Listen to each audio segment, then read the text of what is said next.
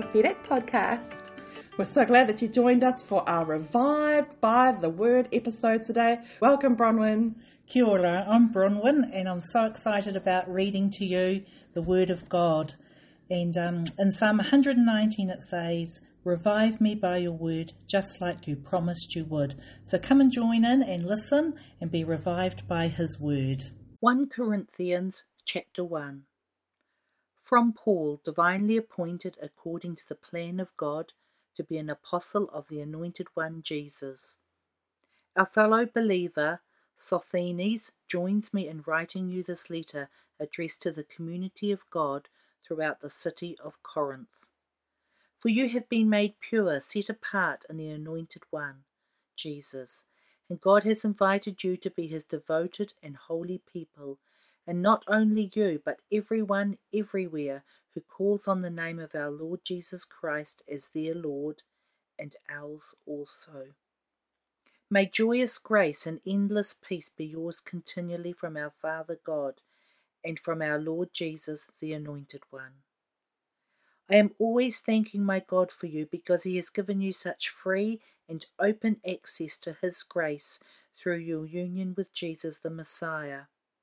In him you have been made extravagantly rich in every way. You have been endowed with a wealth of inspired utterance and the riches that come from your intimate knowledge of him. For the reality of the truth of Christ is seen among you and strengthened through your experience of him. So now you aren't lacking any spiritual gift as you eagerly await the unveiling of the Lord Jesus, the Anointed One. He will keep you steady and strong to the very end, making your character mature so that you will be found innocent on the day of our Lord Jesus Christ. God forever is faithful and can be trusted to do this in you, for he has invited you to co-share the life of his Son, Jesus the Anointed One, our King. I urge you, my brothers and sisters, for the sake of the name of our Lord Jesus Christ, to agree to live in unity with one another, and to put to rest any division that attempts to tear you apart. Be restored as one united body living in perfect harmony. Form a consistent choreography among yourselves, having common perspective with shared values. My dear brothers and sisters, I have a serious concern I need to bring up with you, for I have been informed by those of Chloe's house church that you have been destructively arguing amongst yourselves. And I need to bring this up because each of you is claiming loyalty to different preachers. Some are saying, I am a disciple of Paul, or I follow Apollos, or I am a disciple of Peter the Rock, and some, I belong only to Christ. But let me ask you, is Christ divided up into groups? Did I die on the cross for you? At your baptism, did you pledge yourself to follow Paul? Thank God I only baptized 2 of you from Corinth, Crispus and Gaius. So now no one can say that in my name I baptized others. Yes, I also baptized Stephanas and his family. Other than that, I don't remember baptizing anyone else. For the Anointed One has sent me on a mission, not to see how many I could baptize, but to proclaim the good news. And I declare this message stripped of all philosophical arguments that empty the cross of its true power. For I trust in the all-sufficient cross of Christ alone. To preach the message of the cross seems like sheer nonsense to those who are on their way to destruction. But to us who are on our way to salvation, it is the mighty power of God released within us. For it is written, I will dismantle the wisdom of the wise, and I will invalidate the intelligence of the scholars. So where is the wise philosopher who understands? Where is the expert scholar who comprehends? And where is the skilled debater of our time who could win a debate with God? Hasn't God demonstrated that the wisdom of this world system is utter foolishness? For in his wisdom God designed that all the world's wisdom would be insufficient to lead people to the discovery of himself. He took great delight in baffling the wisdom of the world by using the simplicity of preaching the story of the cross in order to save those who believe in it. For the Jews constantly demand to see miraculous signs, while those who are not Jews constantly cling to the world's wisdom. But we preach the crucified Messiah. The Jews stumble over him, and the rest of the world sees him as foolishness. But for those who have been chosen to follow him, both Jews and Greeks, he is God's mighty power, God's true wisdom, and our Messiah. For the foolish things of God have proven to be wiser than human wisdom, and the feeble things of God have proven to be far more powerful than any human ability. Brothers and sisters, consider who you were when God called you to salvation. Not many of you were wise scholars by human standards, nor were many of you in positions of power. Not many of you were considered the elite when you answered God's call. But God chose those whom the world considers foolish to shame those who think they are wise. And God chose the puny and powerless to shame the high and mighty.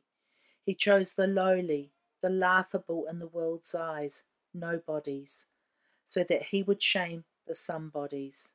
For he chose what is regarded as insignificant in order to supersede what is regarded as prominent, so that there would be no place for prideful boasting in God's presence. For it is not from man that we draw our life, but from God, as we are being joined to Jesus, the Anointed One. And now he is our God-given wisdom, our virtue, our holiness, and our redemption. And this fulfills what is written, "If anyone boasts, let him only boast in all that the Lord has done."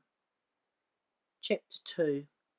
My brothers and sisters, when I first came to proclaim to you the secrets of God, I refused to come as an expert trying to impress you with my eloquent speech and lofty wisdom. For while I was with you, I was determined to be consumed with one topic, Jesus, the crucified Messiah.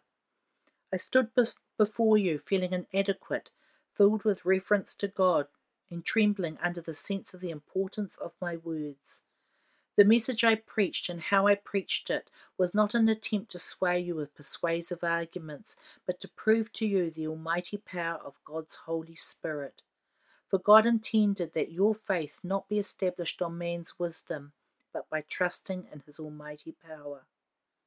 However, there is a wisdom that we continually speak of when we are among the spiritually mature. It's wisdom that didn't originate in this present age, nor did it come from the rulers of this age who are in the process of being dethroned. Instead, we continually speak of this wonderful wisdom that comes from God, hidden before, now in a mystery. It is His secret plan destined before the ages to bring us into glory. None of the rulers of this present world order understood it, for if they had, they would have never crucified the Lord of shining glory. This is why the scripture says, things never discovered or heard before, things beyond our ability to imagine. These are the many things God has in store for all His lovers. But God now unveils these profound realities to us by the Spirit. Yes, He has revealed to us His innermost heart and deepest mysteries through the Holy Spirit, who constantly explores all things. After all, who can really see into a person's heart and know his hidden impulses except for that person's spirit? So it is with God. His thoughts and secrets are only fully understood by His Spirit, the Spirit of God.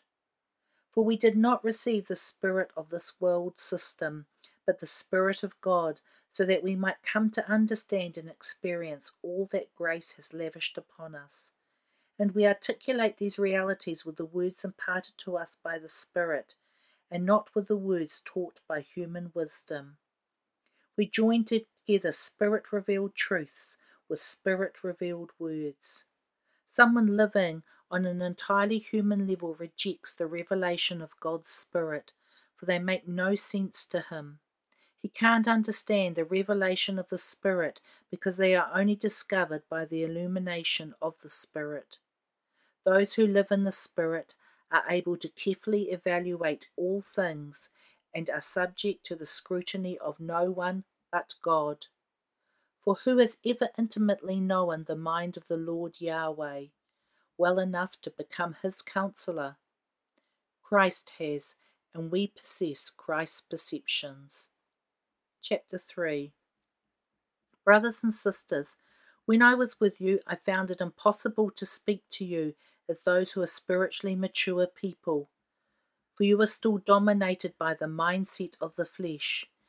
And because you are immature infants in Christ, I had to nurse you and feed you with milk, not with the solid food of more advanced teachings, because you weren't ready for it. In fact, you are still not ready to be fed solid food, for you are living your lives dominated by the mindset of the flesh. Ask yourselves, is there jealousy among you? Do you compare yourself with others? Do you quarrel like children and end up taking sides? If so, this proves that you are living your lives centered on yourselves, dominated by the mindset of the flesh, and behaving like unbelievers. For when you divide yourself up into groups, a Paul group and a Apollos group, you're acting like people without the Spirit's influence. Who is Apollos, really, or who is Paul? Aren't we both just servants through whom you believed our message? Aren't each of us doing the ministry the Lord has assigned us? I was the one who planted the church, and Apollos came and cared for it, but it was God who caused it to grow. This means the one who plants is not anybody special, nor the one who waters, for God is the one who brings the supernatural growth. Now the one who plants and the one who waters are equally important and on the same team, but each will be rewarded for his own work. We are co-workers with God, and you are God's cultivating garden, the house he is building. God has given me unique gifts as a skilled master builder who lays a good foundation. Afterwards, another craftsman comes and builds on it. So builders beware, let every builder do his work carefully, according to God's standards. For no one is empowered to lay an alternative foundation other than the good foundation that exists, which is Christ Jesus. The quality of materials used by anyone building on this foundation will soon be made apparent, whether it has been built with gold, silver, and costly stones, or wood, hay, and straw. The work will soon become evident, for the day will make it clear, because it will be revealed by blazing fire, and the fire will test and prove the workmanship of each builder. If his work stands the test of fire, he will be rewarded. If his work is consumed by fire, he will suffer great loss, yet he himself will barely escape destruction, like one being rescued out of a burning house. Don't you realize that together you have become God's inner sanctuary, and that the Spirit of God makes his permanent home in you? Now, if someone desecrates God's inner sanctuary, God will desecrate him, for God's inner sanctuary is holy, and that is exactly who you are. So why fool yourself and live under an illusion? Make no mistake about it. If anyone thinks he is wise by the world's standard, he will be made wiser by being a fool for Jesus. And what the world says is wisdom is actually foolishness in God's eyes. As it is written, the cleverness of the know-it-alls becomes the trap that ensnares them. And again, the Lord sees right through the clever reasoning of the wise and knows that it's all a sham. So don't be proud of your allegiance to any human leader, for actually you already have everything. It has been given for you for your benefit, whether it is Paul or Apollos or Peter the Rock, or whether it's the world or life or death, or whether it's the present or the future. Everything belongs to you. And now you are joined to the Messiah, who is joined to God.